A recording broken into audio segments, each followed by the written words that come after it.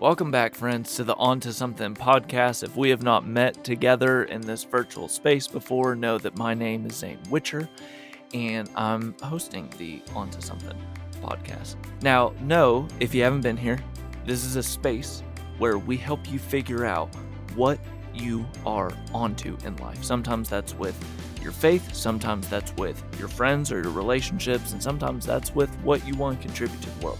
This week, which we're on episode number 50. Whoop, whoop.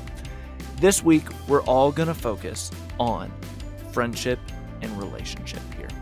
So without further ado, let's hop into episode 50.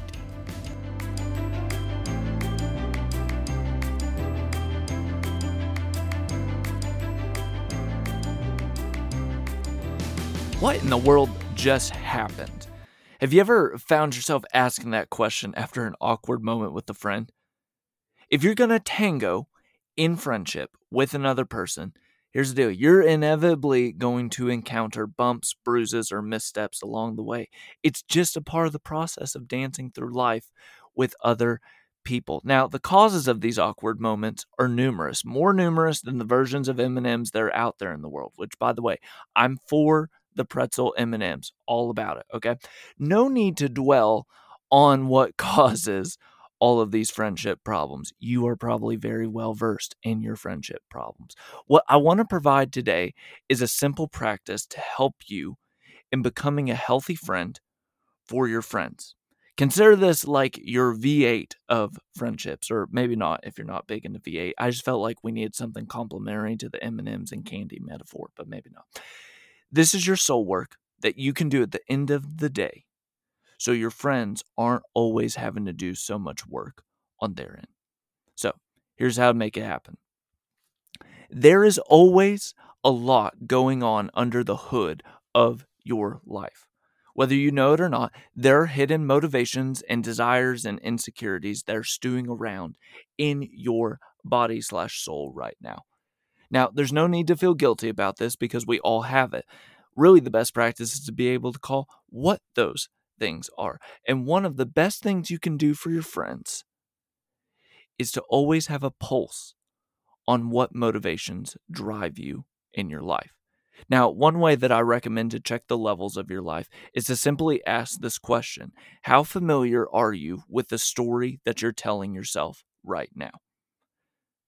We all live off of and by a story, if not multiple. For example, many of us, and this is going to hit you really hard, many of us are living the story that some family or someone in our upbringing projected onto us when we were younger. We internalize some sentiment like, man, you'd be an incredible lawyer one day, or you're going to be a great father, or any of those things that someone spoke over to you, whether they just meant it innocently or they had their own motivations for what they wanted you to do in life. Maybe it was a mentor whose footsteps you wanted to follow. Our motivations aren't always bad. Sometimes they're really good. Sometimes people plant dreams in our minds and we pursue them. Others of us are also living a story in reaction to a story other people handed to us.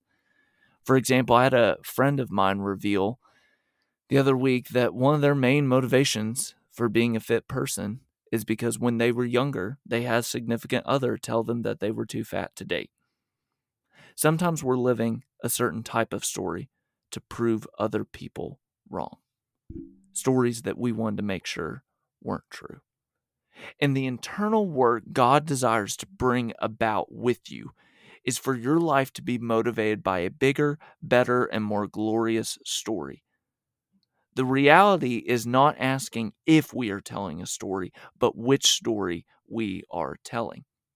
And the beginning of healthy relationships with one another is to know the stories that are going on that people know when they bump into it. And if you're able to become aware of what story that you're telling yourself, but also living by, it'll give you a chance to eliminate maybe a few bumps and bruises. And here's how you do it. In the words of KJ Ramsey, who I think is the most brilliant up-and-coming counselor/God thinker in the world, she says our stories shape how we live in the world. Okay, not groundbreaking yet, but let me get there. In reading some of her recent work, I learned about how our memories are a forming substance. Whenever we have a moment in our life where our expectations slowly become our experiences, our brain begins to wire those connections together. So, for example, if we experience our parents disappointing us at an early age consistently enough, our brains begin to prepare and model the experience of the past in the present before it ever happens, i.e., we start to assume and we start to see everything through the lens of what our past experience has told us. In essence, our memories of the past can self-sabotage our present day moments. And here's where knowing your story is crucial for your friends. Because as we're wrestling with the stories we're telling ourselves, we are also wrestling with the experiences of the past that's informing the story. Meaning, we tend to repeat patterns when we see the signs before we even know what reality is happening. And this is where it can make it hard on your friendships. If we stick to our gut instincts of the wounds or experiences of the past, if we assume our friends are doing something and we will react a certain way before they can prove it or not prove it, we will find that we're creating the story and not our friends.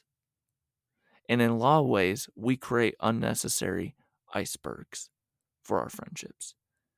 It's these moments of assumptions and assigned attentions that we just react off the cuff. And we think, wow, afterwards, why did I make such a big deal out of that? Or where did that come from?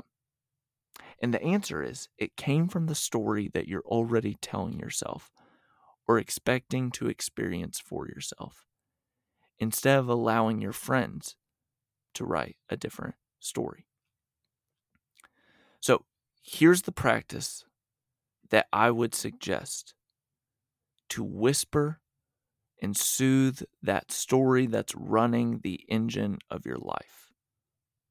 It's going to sound a little spiritual, but hang with me. Let the story of the friendship of Jesus rewire the story of your friendships.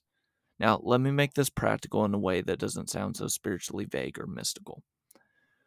One of the invitations you have in your life is to live into God's story that God has designed for you.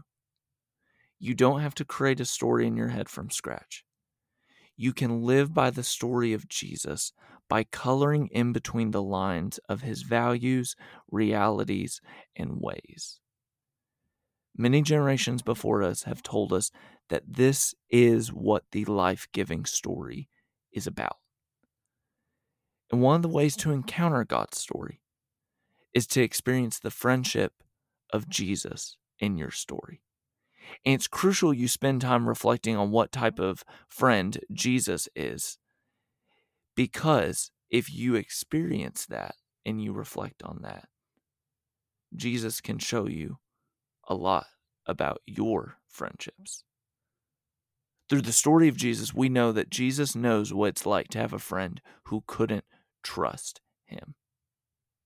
Through the story of Jesus, Jesus knows what it's like to have a friend who didn't agree with him on a political matter.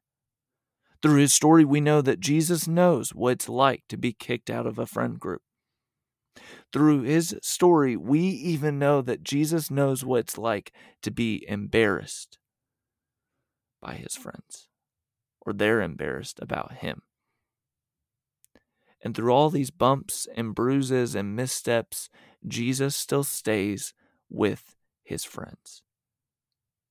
He turns towards when his friends turn away, and the same is true for his friendship with you. When you can't trust him, when you can't agree with him, when you ghost him, that's just a way of saying ignore, when you feel embarrassed by him, he still stays. He's still a friend. In essence, he gives us a different experience than any other human friendship that we have in our life.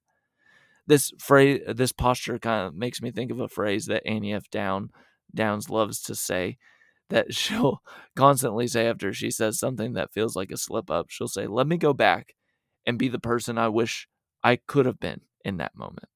And if I were to apply her phrasing here in regards to Jesus, I would say it this way.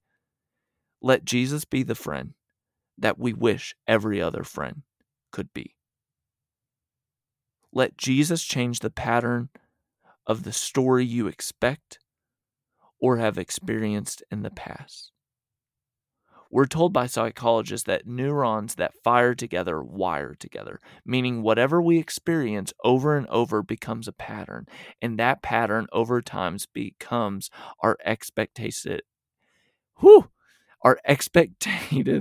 reaction. Here's what I want you to do. I want you to slowly identify the story you're telling yourself. I want you to identify the motivations of why that story. I want you to watch out for assumptions formed by the past experiences. I want you to let your experiences of friendship with Jesus start to inform what true friendship is like. And soothe those natural, organic reactions to friends to give them a chance to show you something different. The health that you could experience across your friendships may just make them ask the same question we started this podcast with, which is a reaction that says, after seeing the work you've done, they may just ask, what just happened? All right, friends, that was episode number 50. I feel like we should celebrate because that's a clean, even number.